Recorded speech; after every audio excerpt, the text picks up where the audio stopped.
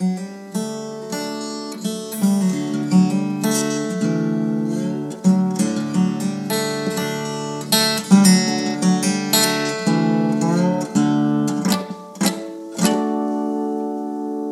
to Five Car Garage, the podcast about cars and stuff, right? So, hey, cars are cool. Today we're meeting with a really good friend of the podcast, Chad Swigert. Hi, how you doing? And Chad actually is also helping out with skate camp this week in League City, Texas. Yes, League City, Texas. Yeah. Very south. So, Chad, you're a skateboarder, you're a musician, you're an artist, you're... What else? What else do we want to add to that? Of course, you're a dad and a husband. Yep. I graphic design. I do graphic design, videography. That's my main gig. Right on. Just recently told you that I run a vending machine business a side business, so a little bit of everything. Right on. So. Jack of all trades, dude. Yeah. Very cool. Well, I'm excited to hear about your picks here because I'm sure they're going to be interesting. Yes. So, as you know, this whole premise is that you have this space, and I'm asking you the question, so what would you do with this space? Like, what cool things would you put in it? So, right. This can be in any order or any order of importance, and when you're ready, man, let us know. Okay, so you want just let it rip. What I would put in these spaces? Dude, we're just going for it. Car garage spaces. Yes. Okay. So obviously there would be some cars in it. Cool. Let's start with cars for sure. How many do I have on there? I have 3, right? You've got my list. I don't. Yeah, I'm looking on them right now. Okay. You've got 3 cars. Okay, so the first one that I remember is the 49 Mercury. That's right. And you know what? I told you earlier that it was a convertible in the movie, but it was not a convertible. From what I could tell, it was a hardtop. So what movie? I was going to say, and the movie that I'm referencing is, of course, Rebel Without a Cause with James Dean. Do you want the story behind that a little bit? Why? Dude, okay. Yeah, we want the story for sure. Okay, so in high school, I got into old cars and just old things. Like, me and a buddy, we would go to his grandfather's house. So he'd call him Pawpaw. So we went to his Pawpaw's house, who lived on a different property. So this house was always empty, but it was like this like suspended in time. Like it had an old, 60s refrigerator in it, and just all kinds of old stuff. His tool shed looked like something out of a Saw movie, but just because it was like old stuff, like the drills were actually the hand drills and stuff like that. And so we just really got into that whole culture of like 30s, 40s, 50s kind of culture. We all drove old cars. We get to school early, park them all up in the front. I had a 63 Pontiac Bonneville. Buddy had a 56 Chevy truck, I think it was. There was a 68 Chevelle in there in the mix, a 65 Impala. And so we all just would pull these cars up to school and like park them up in front to look cool and everything. Cut the wheels, turn the wheels to make it look like a car show and stuff. And so we were just into that old culture and stuff. So we would listen to old radio shows in that tool shed while drinking bottled Coca-Colas out of a 50s Coke ice chest. Whoa. And so we just got in that whole thing. And so, of course, with all that, Rebel Without a Cause kind of got in the mix. Okay. And just I loved the way the car looked. The lines, it just looked mean. One of the meanest looking cars I think there is. The grill. For sure, man. Yeah, so that would be one. If I could just put a car in it, it'd definitely be a 49 Merc. Dude, that's a really good choice to start off with. So, the 4950 Merc is a really popular car, whether it's a hardtop or convertible. Yeah. So, the interesting thing that I learned about this car, though, was that straight out of the factory, you're talking about like a 255 L-head V8, which is like makes 110 horsepower. Okay, so get this. The quarter mile in 21 seconds. So, that's like Honda Accord time. Yeah. And I did see something to that effect. Like they were saying it wasn't like a speedster. That's right. Maybe that's why James Dean drove a Porsche. Well, that's what's kind of cool, man. I think that what's cool about this car, though, is kind of what it became. Not really what it started out as, but really kind of with what happens in car culture a lot, right? Is that they become something cool. So, interestingly enough, also about the Mercury convertible 49, featured in 1978's Grease. Yes, it was the villain's car. Yeah. And I didn't know this, man, but the car's name is actually Hell's Chariot with There you go. I would just say this: not if you look back at that car with the bad guy in it, right? Not a great flame job. Like there are some really cool cars with flame jobs. Yeah. This one was not well done in my opinion. But probably some studio guy did it. Totally, the Hell's Chariot. Okay, is so nice. Another famous. I didn't know the name of it. Another, yeah, me neither, man. Another famous 49 Merc. So also one in which was probably a movie that I'll be able to talk about every single podcast. But also American Graffiti. Oh yeah, one featured there too. Yeah, I told you. Yeah, that was one that got in the mix. With the Chop Top, man. Yeah, for sure. So okay. Good first pick, dude. Why don't you give us your second pick of this dream? I'll go in year order because now I remember the other two cars. Okay, right on. So we'll go with the 1957 Studebaker Golden Hawk.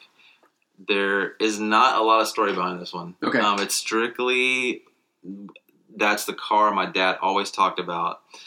He loved that car. He never owned one. Mm-hmm. I think. He like a neighbor had one or something when he was growing up, like in he saw it brand new, and was like, that's the coolest thing I've ever seen in my life. And so it was always this thing, especially when I got in the old car kind of culture in high school. I was like, man, it'd be really cool one day to like just get one. Like maybe I'll be rich one day and like buy a Golden Hawk, for my dad or whatever. So. Unfortunately, that never happened, and I still probably couldn't afford one today. Right, absolutely. I think you're absolutely right about that. But if I could plug one into one of those empty, garage areas, spaces, I definitely would put a 57 Studebaker Golden Hawk. Dude, that's one of those cars that people who are car people kind of know about that car, but people who aren't probably have no idea. And I just love even the name of it. It's a Studebaker Golden Hawk. And I think they had a Silver Hawk, too. Okay, I'm pretty sure they had but the Golden Hawk, obviously, is better. That's right. Gold. You know what's another cool one? The Platinum Hawk. Is there a Platinum Hawk? No, there's not. Oh, okay.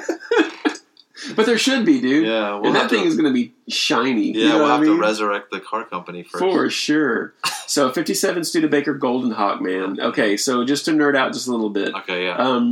A guy named Raymond Loewy was the designer. Okay, that was kind of the designing firm for this car. And if it's one of those cars that you really look at and you think that was truly designed because every part of it, corner, curve, line, it wasn't like, oh yeah, we got to put a door handle here. Yeah, they didn't go to the bin from some other car maker and like piece this thing together. This was actually a you feel like every element of that car was put under a microscope. Yeah. The attention, and it's probably why they didn't do too well. Because they probably spent way too many man hours. Probably so. That seems to be some of the best cars that have ever been created. Also, those car companies go under because they put too much into research and design.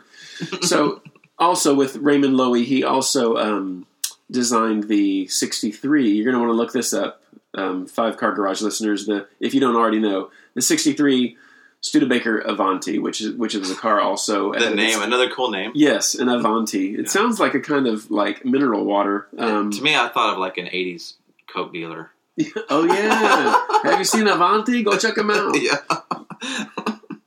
So another cool car, the Golden Hawk. Man, I just feel like if you're driving a Golden Hawk, you should have a jacket that says Golden Hawk on the back. Yeah. That like it's your wife made. Sometimes, like bedazzled. Yeah. I feel like some cars, if you were to own them, it would just almost affect not only your what you'd wear, right? In terms of your wardrobe is the word I was looking for, but also just your lifestyle in general, right? Oh, totally. Yeah, completely. Yeah. Down from the music that you listen to everything. Yeah. Hey, this car's been in a few movies because it's such a interesting model. Man, I don't know if you remember this at all. Tell me. Which one? Do you remember Rain Man? Oh, yes, absolutely. Was that a Golden Hawk in Rain Man? There was a Golden Hawk. Now, I don't know not if the main it was car. featured like as the hero car or anything, but it had some screen time. Saving Mr. Banks. Oh, yeah. There was a Golden Hawk as well. That's right, actually. I didn't think of that. Dude, do you remember 1994 through 1999's TV show Viper, which was kind of like starring nobody really like famous, Viper. But it was about kind of a Dodge Viper. I do now. Yes. Was it Black Viper or was it red? I think it was actually silver. Really? Which both of those guesses would absolutely think what would be. I'm thinking Knight Rider. Yeah, when I say black. You are thinking. thinking. And then when you said Viper, I thought V, the TV series V. What was the show with Pamela Anderson? Baywatch? No, she had her own show. Oh, VIP? Yes. Something like that? Okay, thank you for mentioning that. Because VIP and Viper, that's kind of similar. Yeah, there you go. Because when I was doing my extensive research for this program, and I saw Viper, I was like, whoa, is that the Pamela Anderson show? But no, I'm so interested. I'm going to go to Netflix and I want to start. I'm going to binge watch Viper. I want to say I can vaguely remember the advertisement. I watched a lot of 90210 in the 90s. Okay. Well, seems like we both should know more about Viper than we do at this point. Yeah. But anyway, for some reason, they featured a 57 Studebaker Golden Hawk.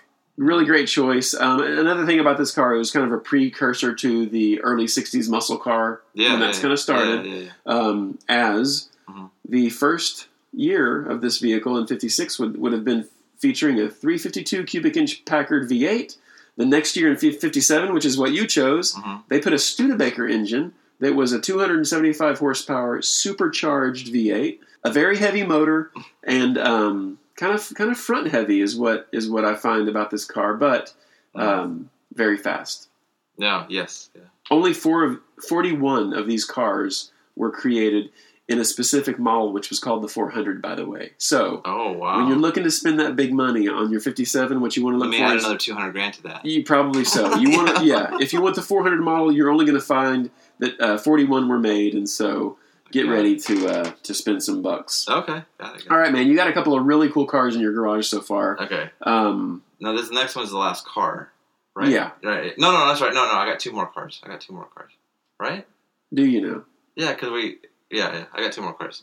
Okay. Oh, yeah, you do. Yeah. That's right. I forgot. Okay, so 2 down. And 2 to go. And 3 to go. Choices. Well, three, yeah. Because the last But you only got a couple of cars because you're going to hit us with something uncar related here at the end. So, what's your next vehicle? Next car, because we'll keep going in your order. A 65, and really this is just because it's the first, and I always like to have the first of something, typically. Unless it's specific, like something Dad wanted or whatever. Yeah. A 65 Shelby Mustang. Okay. Yes. And the story behind that, it's not a long one, but when my daughter, who is now 20, college student, was born, I remember standing in the kitchen, talking with her mom, trying to figure out what we were going to name her. And I was thinking, man, okay, so I had all these great guy names. I didn't, typical guy, I didn't think of many girl names. Okay. Meaning 0. Yeah. And so I'm like, literally in the kitchen, I thought about it for like 5 minutes. We're just standing there and I'm like, what's a cool car? There's got to be a cool car out there. I'm like, Shelby Mustang. I'm like, cool. Do you want to name her Shelby? And she was like, that's a really cool name. I was like, it just came to me. Wow. I don't know. Never told her mom that's what she was named after. Okay. Until years later, but yeah. So my daughter is named after the Shelby Mustang. How does she feel about her middle name being Mustang? Is that something? Oh, well, I'm sorry. Her middle name's not Mustang. Yeah, I know. It's Marie. Close. I thought you were going to really go for it there. No. But now she's like, I want a Shelby Mustang because I'm named after her. Right on, man. Well so done. I figured if I have a spot to put something in there, I'd put a Shelby Mustang in there too. Absolutely. For her. That's great. Yeah. So that's pretty much the story behind that. That's a pretty good one. Choice. Yeah, for sure. And really, if there was like a really cool 2020, in fact, the 2020 Shelby Mustang, I was just reading, I think stock will go at 185 miles an hour. Yeah, the 700 horsepower. Yeah. It's ridiculous. It's crazy. Yeah. So, you could, if you were like, we don't have the 65, but we give you a 2020 of it. Yeah. Cool. Are there any cars that you can just think of off the top of your head that you kind of like the name of? Like, you just think that's a cool name of a car? Well, Lamborghini is just, when you're a kid, you're absolutely. Lamborghini. And Lamborghini Countach, That's right, the Countach, the Diablo. Yeah. So all those are... The Aventador. These are cool names. Now, Alfa Romeo was always a cool... Yes. Look and feel, like the logo and just Alfa Romeo. Absolutely. Cool, Totally. I like, I'll just be honest with you, like, I like the name of the Nissan Juke. I think that Juke is a cool name. Now, I think it's a terrible looking car. It's a little SUV. It's just kind of a forgettable. I like the Golf. Yeah. The Golf's good. Good name. I'll take the Golf. Absolutely, any day. Yeah. There are other cars I can't think of right now that have great names, by the way, and I'd love to share them with you, but I'm not going to. There's a lot of Suzukis, probably. Yeah, man. Suzuki. Not Isuzu. Remember Isuzu? I do remember Isuzu. And the Isuzu guy, the commercials. Yes, the Isuzu guy? yes, that's right. The Isuzu Pup was the name of the truck, actually. There you go. I can't tell you any other name of a vehicle that they had. But thanks for bringing up the Isuzu guy. Rodeo. Isuzu Rodeo. The Rodeo, dude. You're right. Rodeo's That was really popular, man. Yeah. Now, the 65 Shelby Mustang GT 350, right? Yes. Windsor 289 with a 4-barrel carburetor. It would be a 300 horsepower vehicle. The deal with this car was that they would take it from Ford into Shelby Carroll's little garage or whatever, and they would do things like put a high-rise manifold and put headers on it. Yeah. Kind of stuff you can do like today if you just get a J.C. Whitney catalog, basically. All right. They'd put some bigger brakes on the front and back, and interesting note though. That the 65, that first year only, 350, GT 350, it only came in Wimbledon white with blue racing stripes, what are called rocker stripes, across the bottom of the doors. Right. And then at the dealer, typically what they would do is they would put what's called the Le Mans stripes across the hood and the roof and the trunk. Right. So mostly what you're going to find today is that they have those stripes along the top because everybody wants the racing stripes. Right, and that's what I know you had asked me what I wanted. That's right. I like the reverse. I like the blue. Yeah. And I like the double offset white racing stripes. Offset meaning that going over like the driver's side. Yeah, basically. It's asymmetrical in that way. There's something about it. That's pretty cool. Yeah, it looks super cool. Yeah. I always think about European cars having that look more so than American cars. But do we see classic? I'm just wondering. Do we see many classic cars with offset stripes? No. I mean, maybe like the like the muscle cars and stuff, and obviously all custom. So, but I'll just say I like when somebody does something a little bit different that's not predictable. Yeah. However, there are certain color choices that I don't approve of. Have you ever seen a car with like? I mean, just let me just say this. I'll see like a navy blue car with pink racing stripes on it. Oh yeah, there's just some color combinations. Well, as a graphic designer, maroon. There's stuff that just makes me cringe. Right. There are things that you just say, hey man, you know what? Maybe you should have talked to somebody about that. So as we're saying this, there is an alt color combo I would probably take over the blue with the white racing stripes. And I totally forgot about this, but I've seen this done before, and it looks super slick. Jet black. Yes. With black rims and the Hot Wheels tires, the red line Hot Wheels tires on them. For sure. That's a pretty slick look. Yeah, no, with some red leather interior. Absolutely. And dude, and you know what, man? You get out of that car, and I want to see you wear nothing but a turtleneck sweater and the shaftiest leather jacket, right? You know what I'm saying? Yeah. Some tight jeans. For sure, dude. Yeah. And some Toms. Oh, no, I was going to say some boots with like some metal tips on them. Dude, I want you looking like Richie Sambora. Oh, okay. From Bon Jovi. All right. Yeah. Totally. I feel like I had his solo album. Richie Sambora. You were the one that bought that. Yes, that was you. That was me. That was me. And that will probably be edited out. That little section right there. We're just going to put that. That'll be a deep cut. Yeah, nice. All right, dude. You gave us 3 really great choices. You got one more car choice, and then something else coming behind that, which is going to blow our minds. So, what's your last car choice? Okay, I have no clue the year. I'm pretty sure it's 80s. It might be earlier than that, but it doesn't matter the year because it's a DeLorean, and we all know why. Tell us why. Now, listen. People don't know this about you, but people that know you maybe know this about you. I've shared this story with plenty of people. But tell us why the DeLorean is important to you. Well, okay. First off, I think most of us know it. It comes from the movie Back to the Future. None of us would have probably most common folk would have never heard of a DeLorean if it hadn't been for Back to the Future. For sure. Because that's the car is one of the characters in the movie. One of the best examples of a car being a character in a movie. Absolutely. Is Back to the Future. Yeah. And then just the movie is probably. It's 1A or 1B as my favorite all-time movie. The other one being Ghostbusters. Okay. So I saw it in the theaters again. A time in my life, my dad was still alive. I visited him on the weekends. It was always fun. We'd go ride go-karts, video games, movies. It was just a great time every weekend. I looked forward to that. and movies was a big thing. And this is when movie theaters were still like small screen in the mall. You know, you could like walk in like a normal storefront almost and be in a movie theater. And so went and saw Back to the Future.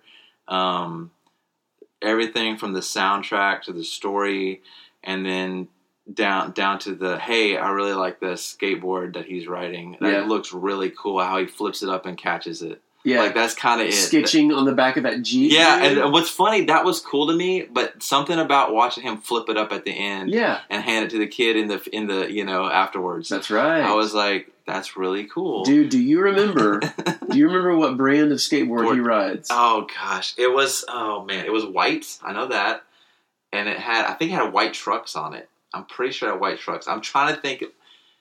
The one that I'm talking about, by the way, is like at the beginning of the first movie when he's going to school. It puts his backpack on and slides it, and it hits a case of plutonium. Absolutely. Oh gosh, it had split grip tape. I know that. Yeah.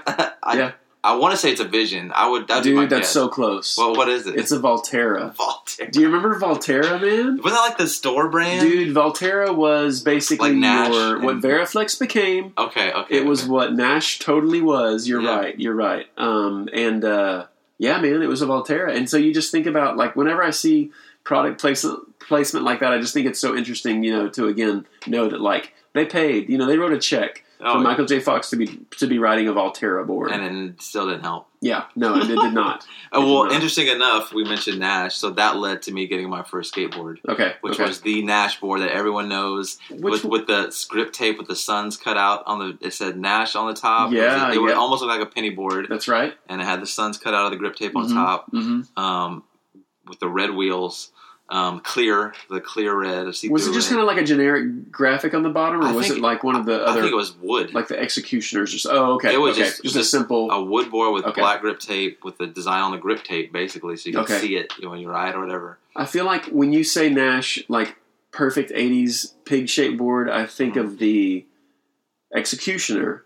The Executioner graphic was a dragon with a scorpion tail that was standing on a pile of skulls. I do remember that.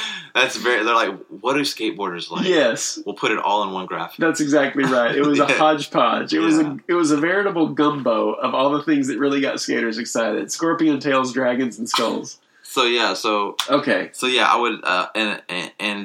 would, hey, that movie and that car and the skateboarding talking about putting somebody on a path. Yeah. That put me on a total path that opened up me to music I'd never heard of, skateboarding, the culture that did all that, basically. Yeah. So it was like Back to the Future, skateboarding led to the, playing in a punk rock band in high school. Yeah.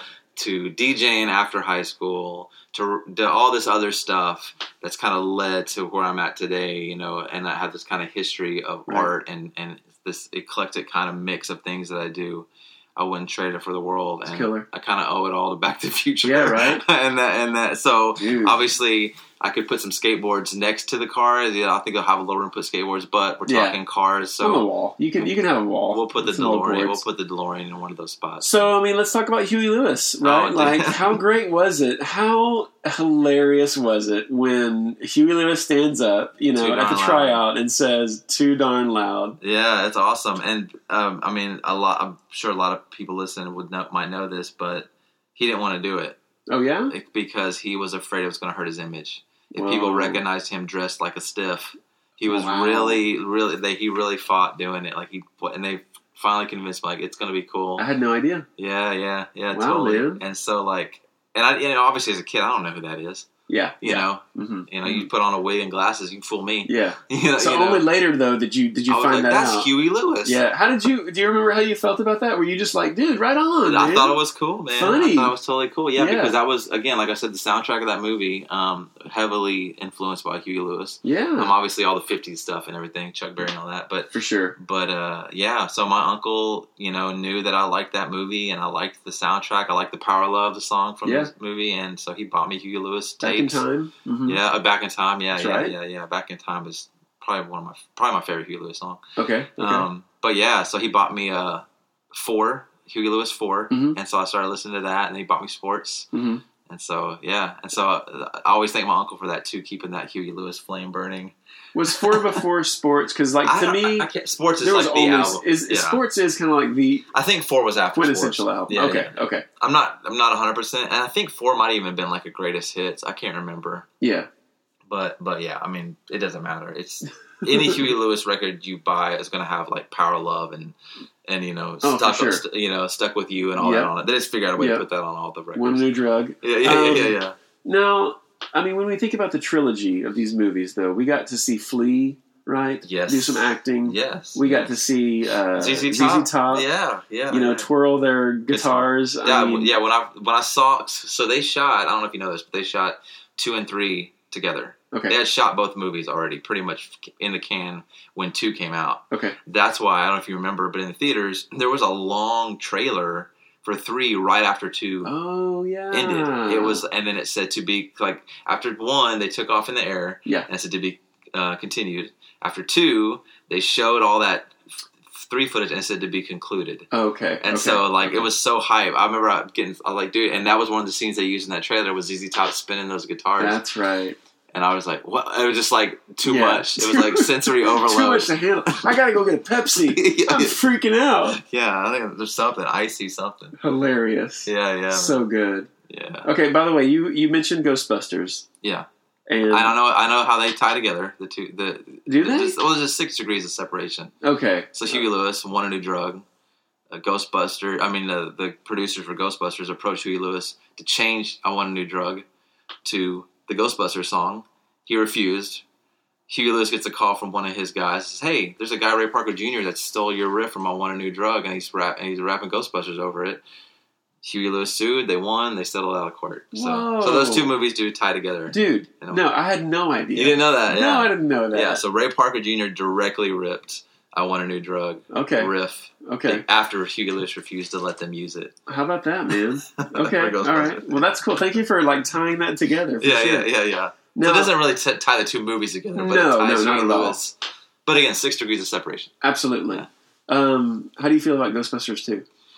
I'm cool with it. Okay. I feel better about Ghostbusters 3 whenever that happens. Okay. I'm ready for Ghostbusters 3. Ghostbusters 2 is cool with what is his name?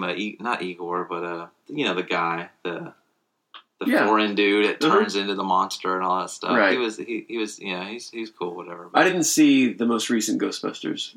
I have not either, and that's probably one that you can get me in some hot water. Okay, so I'm not a big fan of the remakes. And we can move on. That's cool. The politicizing of the remakes. Yeah. Okay, I hear you. But hey, I'm all for people trying new things. Absolutely. But yes, Ghostbusters 3 is still supposed to happen, from what I understand. Okay. And there's a mini teaser trailer out there. Interesting. I had not heard that. Yeah. Didn't know. Yeah. So yeah, man, the DeLorean. You're right. Mid '80s. Not really much information about that. But as I asked you earlier, you're not saying you want just like a bone stock DeLorean. You're saying like you would prefer the DeLorean that has the Back to the Future business. I mean, if we're just we're playing in a dream world. Yeah, dude. I'm saying you want to be able to drive down your street. I would want the one used in one of the many used in the movie. Obviously. The big exhaust in the back. Yeah, I'm saying I want the one that Michael J. Fox sat in. Yeah. Now, did you know like the story of the DeLorean that was out at Universal Studios that burned up or whatever? Yeah. That basically just got like vandalized and deteriorated, and the lots caught on fire, and so they lost a lot of stuff. Yes. Yeah. Bummer, huh? Let me have it. No kidding, man. It'd still be here nice and clean. For sure. So, yeah, you take the actual car, which would be pretty amazing. But obviously, we'll start with the stock. Okay. Just get me a stock one in the garage. Yeah. If we can make it look like, the time travel version, then obviously, who doesn't want to drive around with that? And as you mentioned earlier, really without the movie, that car would have been really kind of forgotten. It would have been another piece of automotive history, right? But not a cultural icon. Right. Again, think about another vehicle that when you see it, you just think of the movie. I mean, that's really... I can't. I mean, aside from, again, Ghostbusters, we'll go back there. You mean, the hearse, the white hearse with the sirens on top, obviously. But this is still... the Ecto one, But you could still see like it was still a DeLorean, like in this movie. It wasn't like just like, what kind of car even is that, you know? Right. As is in Ghostbusters. In Back to the Future, it was like, oh, what's this car with the Gullwing style, you know, doors or whatever. And so at one point, I had a job near this business that would remodel and restore DeLoreans, so that they would have 7 or 8 DeLoreans at all times just sitting out in the parking lot, and thought that was cool. And in fact, cool. I don't really remember the name of the business, but I think even to this day, they still exist, and they have what I believe is like the largest the largest selection of aftermarket parts for DeLoreans, even still. So kind of cool thing. There's a little Houston trivia for you right there. Nice. Yeah, pretty cool.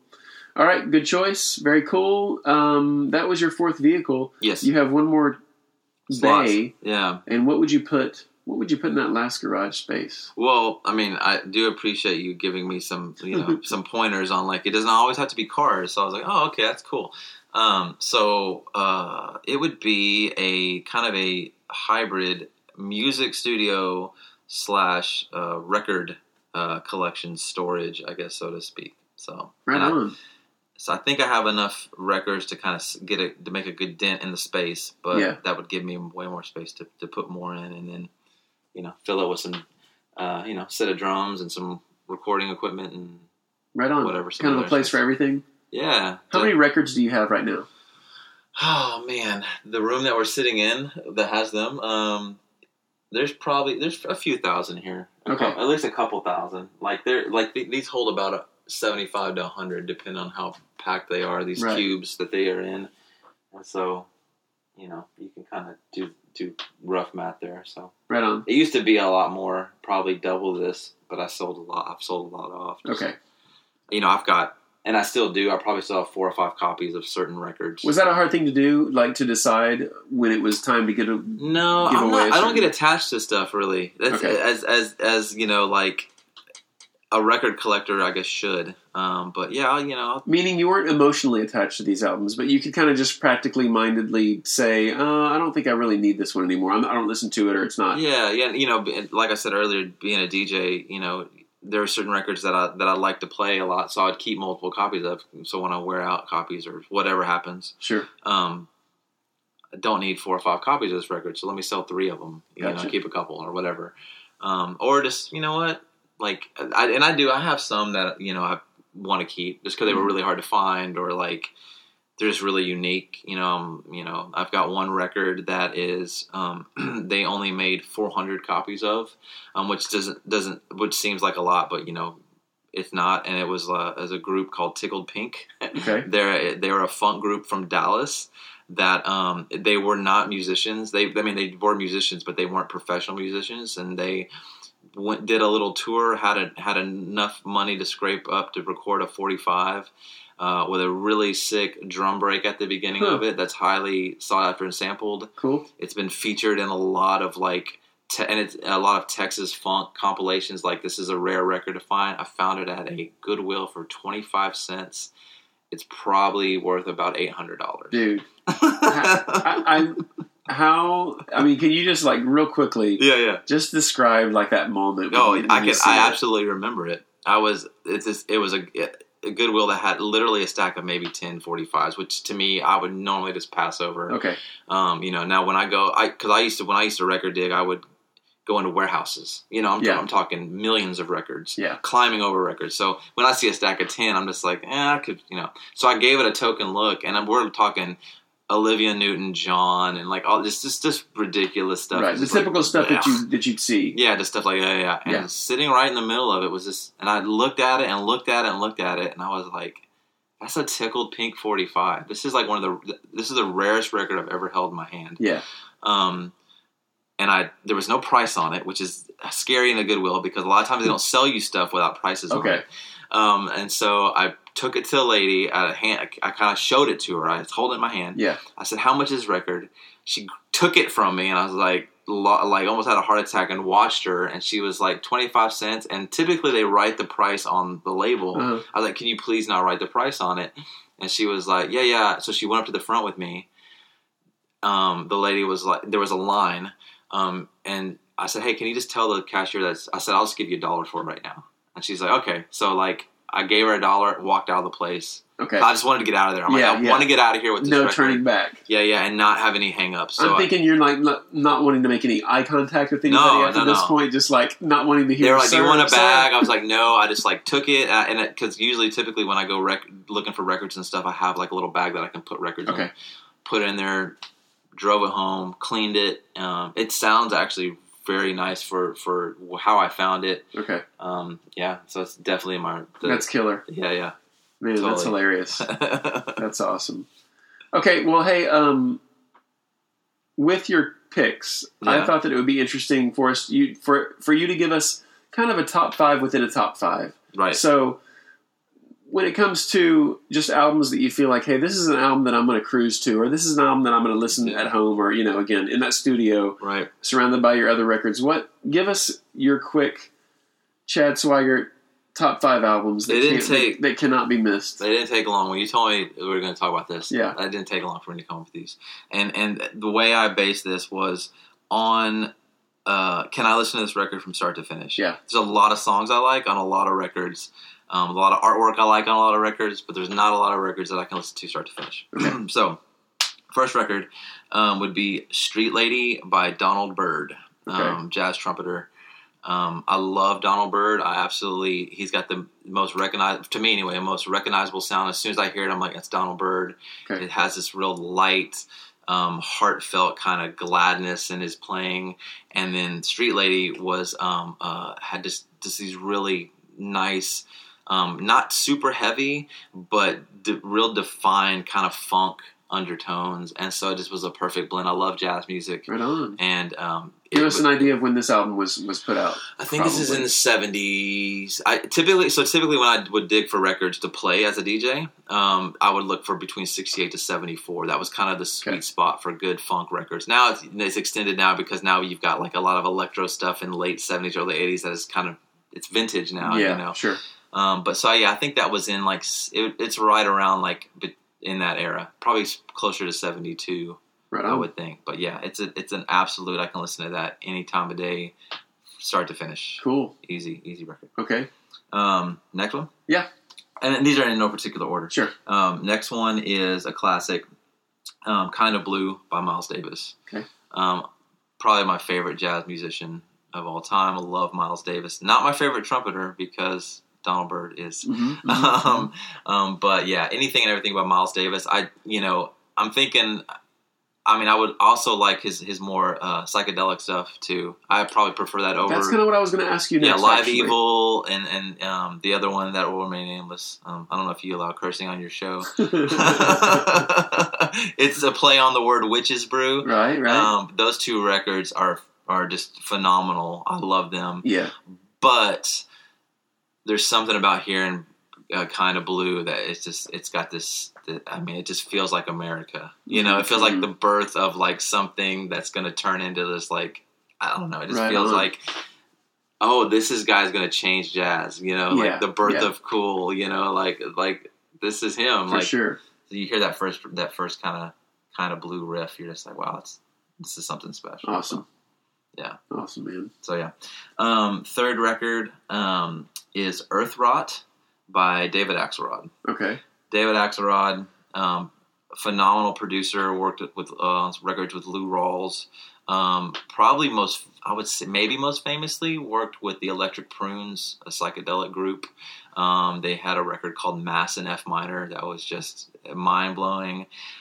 Really, his solo stuff didn't veer too far from how he produced certain guys, except for Lou Rawls. Obviously, Lou Rawls is pretty classic, Yeah. But his stuff is super spacey and dark and experimenting with volume, and just you would have like these just moments of almost silence followed that led up to these almost deafening full-on orchestra and choir.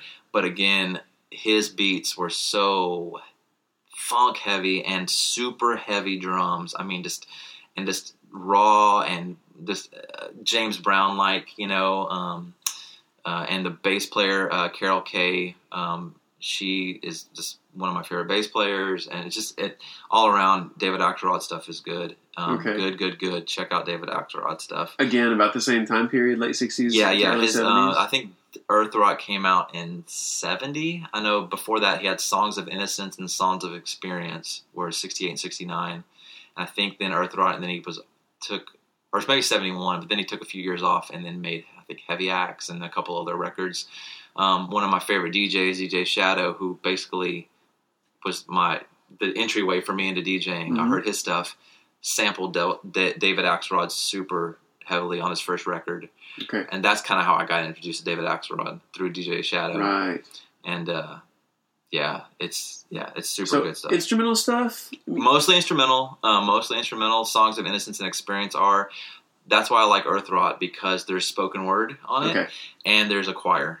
Okay. And it's all about. It's kind of a statement on taking care of our planet and things like that. So it's kind of political in a way. Yeah. But it just has this really great. I mean, they the first line that you hear is, "In the beginning, God said," and all this stuff. So they kind of go with Genesis, and it's just really cool. And again, really kind of spooky and dark, and like that 60s haunted house kind of feel. Yeah. You know what I mean? Like it's super cool stuff. So this kind of makes me wonder, what do you feel like is your favorite way to experience like that album, or even what you've expressed so far? Is it going to be on the record player? Is it going to be headphones? I mean, what? I'm not an audiophile. I'm not one of these people that like, I have this special chair that I sit in the center of the room with 20 speakers pointing at my face.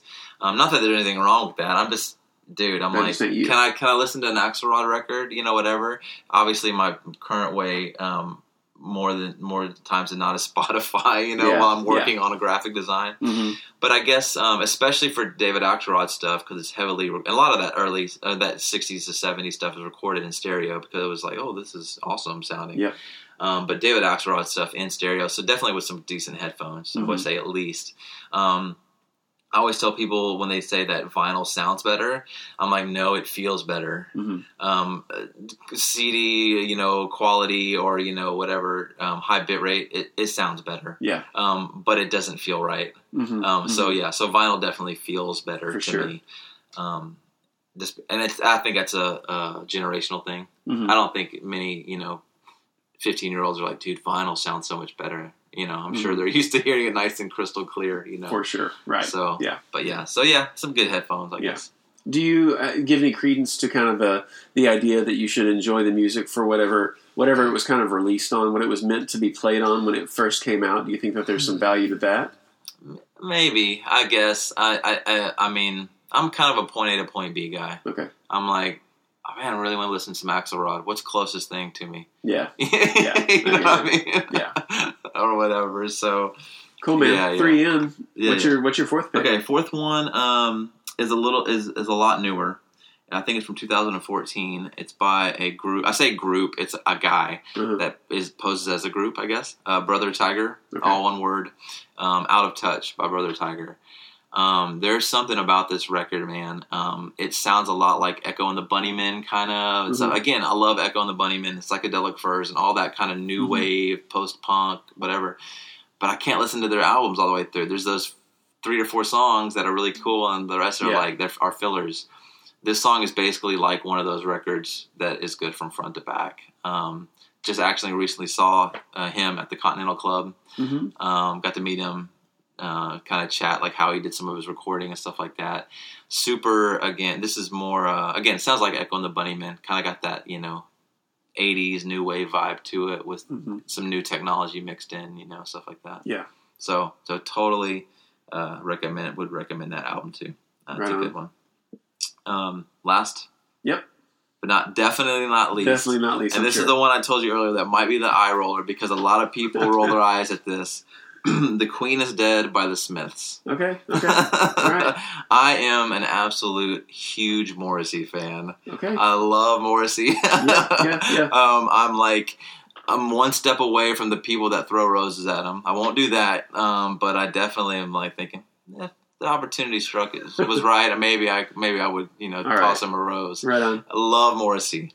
And so that's usually the eye roller. Oh, but the Queen is Dead. I think is the best Smiths album. A lot of people would argue, Meat is Murder or whatever.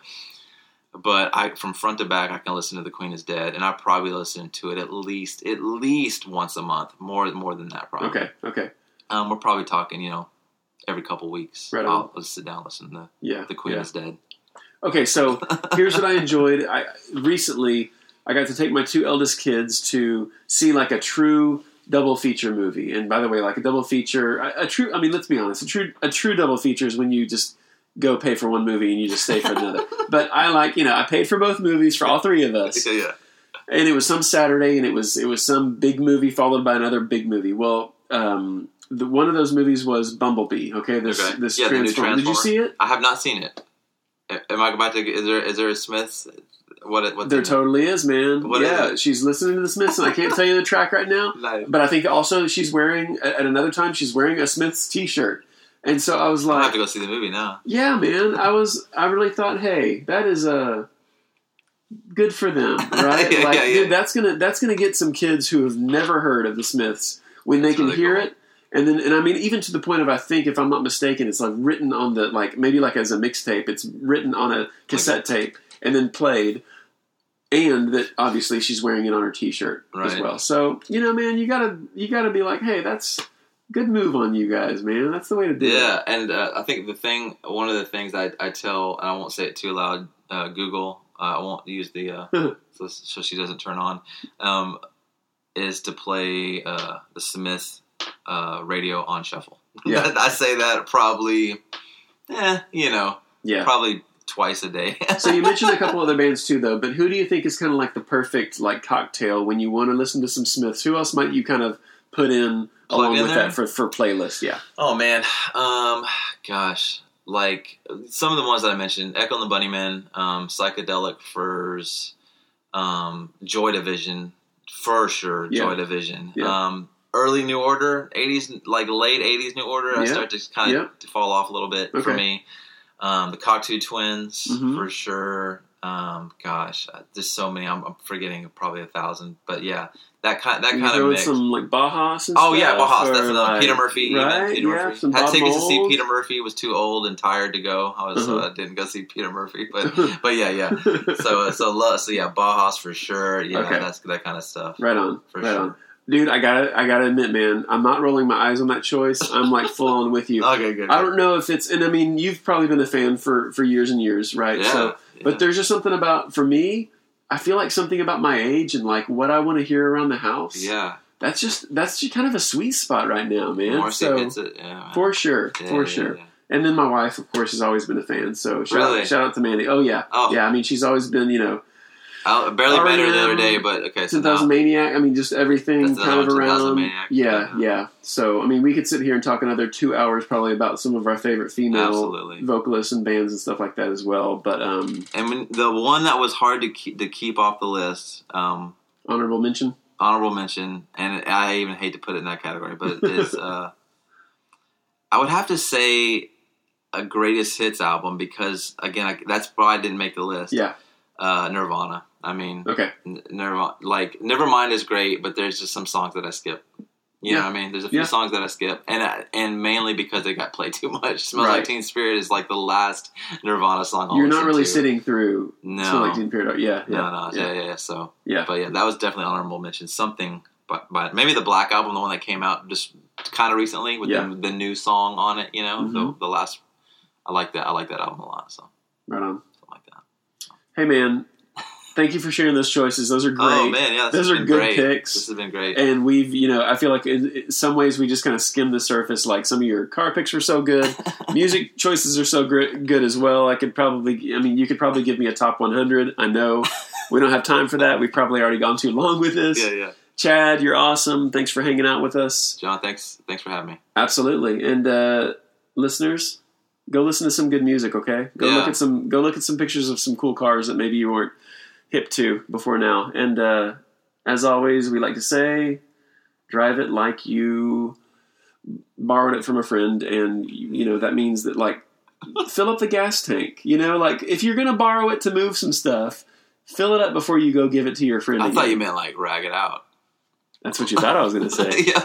All right.